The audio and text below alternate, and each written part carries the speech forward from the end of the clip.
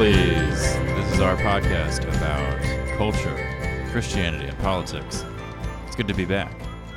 It's been a while. We've had a tough couple of work weeks and just being really tired parents and such. So we took a little break, but we thought we would be back with you to talk about our very own Virginian election. That's true, and what it portends, perhaps. I should say, though, we're still tired. Oh, yeah, true. That hasn't changed. We're just maybe not tired enough to take us out of the game. And I was actually thinking, like, what would we say about what we were doing? Well, we had work stuff. Yeah, like during the day, but like work stuff at night, which... True. We had work dinners for those of you who don't work in our field. Yeah, and it's like, we're getting paid to go to a gala. Right. So we could not be at home making this podcast for free. It's true. Anyway, yes, we're going to talk about Virginia election, what it portends. What happened, Rachel? What happened? It's actually pretty incredible. In preparing for this, I was kind of digging into what did happen to make sure I'm giving you listeners the accurate information. And why, I guess maybe should we say why they should care if you don't live in Virginia? Yes. Okay, you'll get to that. Yes. Okay. So Virginia and New Jersey have off-year gubernatorial elections. So, if you live outside of the state, you're like, what? Governor's elections are happening? Probably wasn't happening in your state. I think next year there are 36 governors up for re-election. 36? There's 36 states that will Holy have cow. gubernatorial elections. Next year's a big year. But Virginia has this weird off year. It's an odd year, 2021.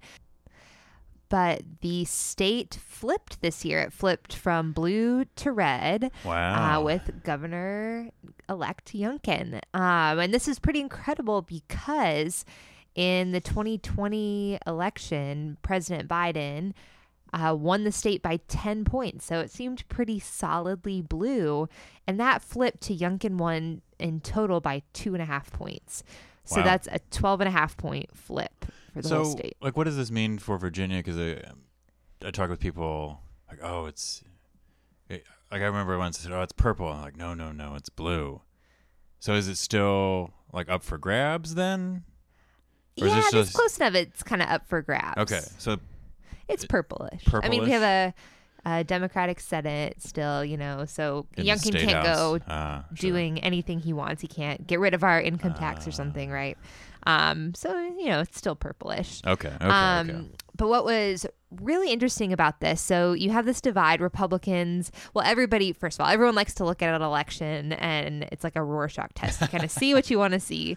Right. But you had Republicans across the spectrum. There's this in-party debate of should the party go more the way of Donald Trump or should it go back a little bit to win those kind of more moderate voters over. And this is kind of an ongoing discussion that's really spiked probably since like 2015. Right. And both sides, kind of claim that this race helped their cause. So it actually kind of helped. It bolstered the case for both. And I'm going to tell you why. What? So everyone's right? Everyone is right. So those who say, we need to kind of moderate our position, not go Trumpy and not, be like rah-rah MAGA Trump message will say like, well, Youngkin way increased the margin in these kind of suburban, well-educated voters turned out more for Youngkin than Trump. Right. So he increased his numbers. So the all-powerful, sought-after suburban voters. Yes, exactly. So in Virginia, we've got Loudoun County and Fairfax County. Fairfax County is where we live. And these are right outside of D.C., traditionally very blue. And Youngkin did not win Loudoun or Fairfax. However, he got a lot more votes and closed the gap than Trump did. So he got some of the suburban voters to flip, who voted for Biden, flipped and voted for him. And turnout was higher amongst Republicans than in the Trump 2020 election. So on the one hand, he got this, suburban voter that one side talks about. On the other hand, so the big thing that Trump did for the party is he got the turnout amongst your rural voters, a lot of non-college educated or rural area voters. He got that turnout in, all across the country, way up high. Okay. Like they weren't voting much in other elections, or at lower rates at least. They weren't voting much, or they even voted for Obama. Kind of union voter type of thing. Right. Okay. And Youngkin continued on and actually increased the momentum. So really, it's like 71% in some of these around 71% in some of these counties showed up for Trump, and Youngkin got up to 74%. Wow. So actually increased the momentum on this. So he did both, and some people say this is kind of a unicorn race because he didn't embrace Trump. I think I read somewhere that Youngkin didn't donate to Trump, and Trump didn't donate to Youngkin. So he didn't embrace Trump, but he also didn't, what's the word? Cast him out or say, Right, because I heard someone say, I think it held true the whole campaign for him, where he'd never had Trump at his rallies, but like he had a Trump like distant endorsement, like a statement or something. And it was kind of at the end. Trump didn't really come in at the beginning hot for him. Interesting. So I guess what does this mean? Most people don't live in Virginia, statistically speaking. So what does this mean for Americans then? And because it's all the political punditry, it's like this, and then plus the New Jersey gubernatorial. Gubernatorial. What a great word. It's like we should elect goobers. Goobers. We're electing our goobers. So because that New Jersey gubernatorial election was much closer. Democrat ended up winning, but Republican, it was like within like a few hundred votes at one point. It was incredibly close. And then that Senate president lost to a guy who spent $200 on his campaign. Like establishment, entrenched, like you have to pry him out with a crowbar, politician, like totally won because this one dude. And someone was telling me, like someone looked into his receipts and it was like $60 of the $200 was spent at Dunkin' Donuts for his campaign staff. Very New Jersey. Anyway, so it's like those are elections in combo, and like New Jersey was shocking because Biden won New Jersey by 16 points, and New Jersey's been traditionally deep blue. Yes, I think for the last decades, Chris Christie's the only one who's been able to win statewide, and I don't think there's ever in recent history a presidential has not gone to a Republican. Wow. And so, and I think in Minneapolis, there were the failed defund the police efforts. So everyone was paying attention to these elections. It was like a repudiation, or as you said, a Rorschach test for whatever their opinions or perspectives would be. Yep. It kind of was a kick in the pants for Democrats. They ended up getting their act together, passing the Build Back Better infrastructure 1.4? 1.2? I mean, what's another few $100 billion on top of $1 They ended up passing that within days after sitting on it for months because they had to do something to show America that they could do a thing. I think 4 days ago, a big poll reported that Biden is at an all-time low approval rating of 38%. Wow, That's for rough him. For him. Yeah. But to me, it was just, it was like gave me like hope, especially that New Jersey dude winning. Like, it can still happen. There are surprises, as good surprises. Yeah. And it was just kind of a shock to the system, and we've been talking endlessly for the last 5-6 years about like what's happening with politics, blah blah blah, and like none of this was really expected. Yeah. And it was sort of came out of left field in a way. Mm-hmm. So still things to be learned, surprises out there. Yeah, I mean, one of my punditry takeaway is that people just want to live their lives and for things to be normal. What? And they're sick of the culture wars being brought into their kids' school lives. Like, they just want their kids to have a good education, right? And they've been sick of the past. So Youngkin, voters. Generally in the Virginia election, the top issue was still the economy, which is like almost always the issue in all elections. But the second issue was education.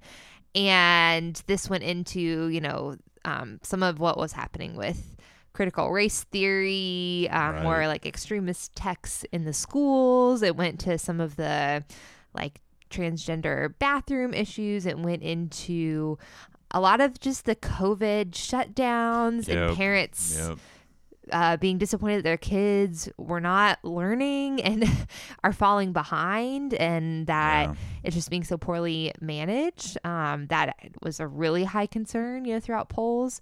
And interestingly, I was reading some of the analysis from one of my favorite pollsters and fellow University of Florida Gator, Kristen Soltis Anderson from Echelon Insights.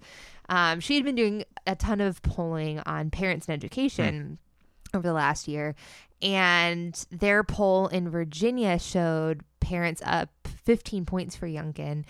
And what's interesting about that is you think about parents are younger age, right? Parents are now millennials. Like a younger generation. It's a younger generation who has kids in elementary school, Right. It's a younger generation, a more college educated population. And so usually parents of K through 12 age children skew more Democratic voting. Okay. With those demographics. So this was pretty big that Youngkin was able to, it shows the big shift in parents just being so upset about everything going on in our education system that after this election, Youngkin made a number of his rallies about education. Yeah. After this, House Majority Leader Kevin McCarthy came out and said, we're doing a big Parents' Bill of Rights leading into the midterm elections next year. And he predicted that Republicans are going to take 60 seats in the House, and that's, a little high. But, pollsters are saying that the House Republicans could take as many as 50 seats next year in the midterms, and we could flip the House. So it is looking good in the midterms for Republicans in both the House and the Senate. But, a lot of things happen in a year. But right now, the winds are definitely headed in a red direction. That's true. And there was that on the education piece, Youngkin's opponent, Terry McAuliffe, who was running again for governor of Virginia, had that statement heard around the state. I don't think parents should be telling schools what they should teach. Which was just, big old gift to his opponent, especially at this time when, especially following on a year of, schooling at home and parents, I've heard people talk about the parents have more insight maybe into what their kids are being taught, and just the whole notion, I think even what it means to receive education has been upended, shifted, changed, challenged by the COVID quarantining. And I should lockdowns. say the perspective we've been giving is from, a red-leaning perspective. So what did Democrats say coming out of this? Democrats said that, it's because we hadn't passed the infrastructure bill. There was no excitement. So they kind of blamed it on that, which... You don't seem convinced. I think that's kind of silly. I don't think all these voters would be like, you passed the infrastructure bill? I'm going to vote for a Democrat. I mean, there was a bit of the sense from Congress, though, that, nothing was happening. Right. So there was that frustration. There was that big bill, the other, like, social safety net. Yeah, like, those were sitting there. And it just seemed like they were just kind of spinning their wheels. But, I agree. I don't know if... But does doing just anything give voters momentum to show up? Like, we passed a thing. No. And someone was saying, too, before all this, just how poorly Biden had marketed the whole infrastructure bill. You just like, okay, does anyone really know what was in it?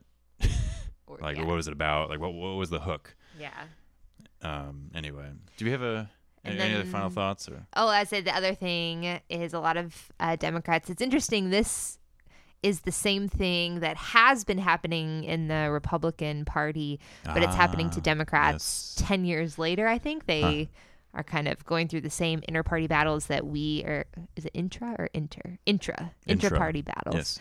That Republicans have been going through, and that is a lot of Democratic pundits came out and said, well, Terry McAuliffe is this Clinton era corporate backed, right. Vanilla guy who I guess he had invested in the Carlyle Group's funds, which is what Youngkin was head of. So McAuliffe couldn't hit Youngkin on his employment at the Carlyle Group sounds because like he just picked poorly. He invested in yeah. So, Democrats were saying if we had had a real progressive out there, then that would have gotten voters way more excited, which is exactly what, different Republican pundits have said over the years with like Mitt Romney and that kind of thing. Right. And you pointed out to me maybe the big knock against Republican Rorschaching, like this is a new era, was there was no primary.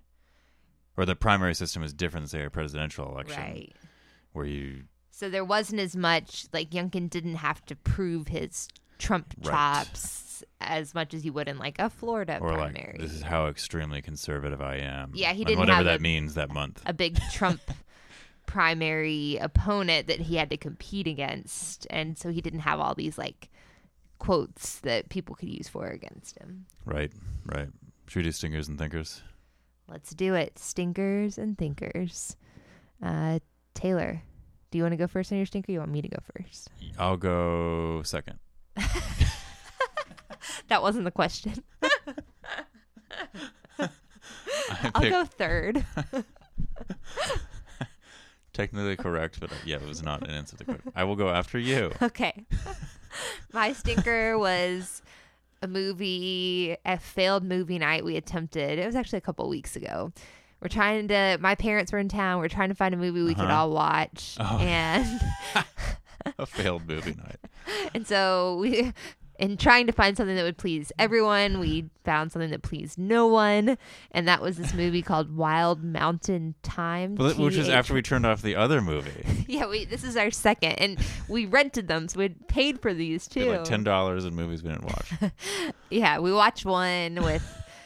what's her name? Robin. I don't know. She's from House of Cards, and I don't know. Anyway, it was called Land, and she lives on a mountain, and it was like her family died, and it was so sad, and I was over there crying 10 minutes into the movie, so I was like, we can't watch that. So we turned on this Wild Mountain Thyme, which looking at the Thyme like the herb, right? Yeah, Thyme. And it would be one you think I'd like. It was like set in Ireland, Emily Blunt, complicated love story, horses, and it was. We shut it off within like 5 or 10 minutes. It was so bad. Christopher Walken was in it. Oh yeah, that's true. It was just so bad. It was atrocious. Fake Irish accents. Oof. Couldn't even get through the first couple minutes. I know, and it seemed to hit all like if a robot made a movie for you, it would look like that. Yeah, it failed in execution. So soulless. Man, we attempted to watch a show last night. I don't even know the name of it, but it was we went through like a couple on Netflix. We're trying to find like a funny short comedy that we just went 25 minutes. Makes us laugh at the end of the day. Right, and we attempted a couple of them that were like Netflix exclusives. And we talked about it. We just picked. I don't even remember the name of them. Like, this is a great stinker, right? Okay, Taylor. I'm floundering over here. I do have a thinker. Okay, moving on. What's your thinker? My thinker was the Halloween SNL that we watched last night with Jason Sudeikis. Yeah. Particularly the "What's Up with That" skit. Where, like, I was thinking about Jason Sudeikis' dance moves, like, 24 hours later. It was just, like... It was funny. This game show with the music, and look it up, Jason Sudeikis, What's Up With That? And he just moved effortlessly. His dance moves were just... It was incredible. It was, like, remarkable in the non-casual meaning of that word. It's true. They were, like, smooth and... incredible but hilarious. It's so simple. He made it look so easy to dance like that. In a red tracksuit. Right. And I think I dance like that when I dance, but no way do I appear I would that love to see smooth. you attempt that. We can try. My thinker, I'm really shocked it wasn't your thinker too, is the movie Dune. Oh, duh. Duh. So it was so good. If you are a longtime listener, you know that I hate space. Period. Period. Actually, I wanted to amend that statement. I think I hate aliens. I said that quietly in case they're listening. I don't like thinking about aliens. I like imagining aliens coming. I don't want to talk about aliens. I don't want to see aliens. So your theory is you like space movies, no aliens. No aliens. Did you see Gravity with Sandra Bullock?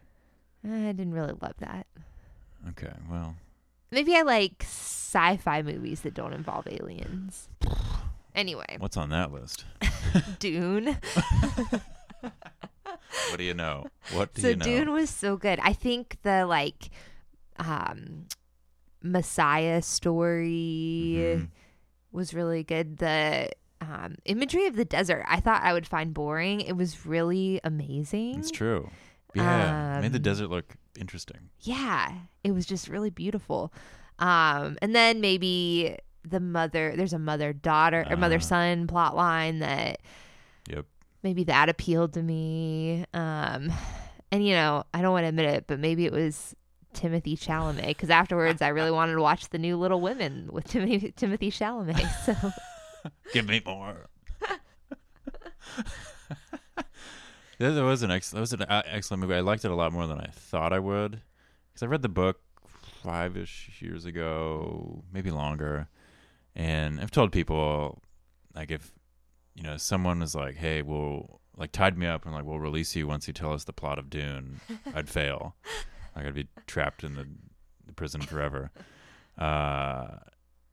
And so many people I knew were excited about the film. I was like, okay, I'm going to have to watch this. But it was really enjoyable. Yeah. It was beautiful, well done, great characters, much more interesting than the book, dare I say. Yeah, good pick. Mm-hmm. Well, thanks for joining us and tuning back in. See you next time.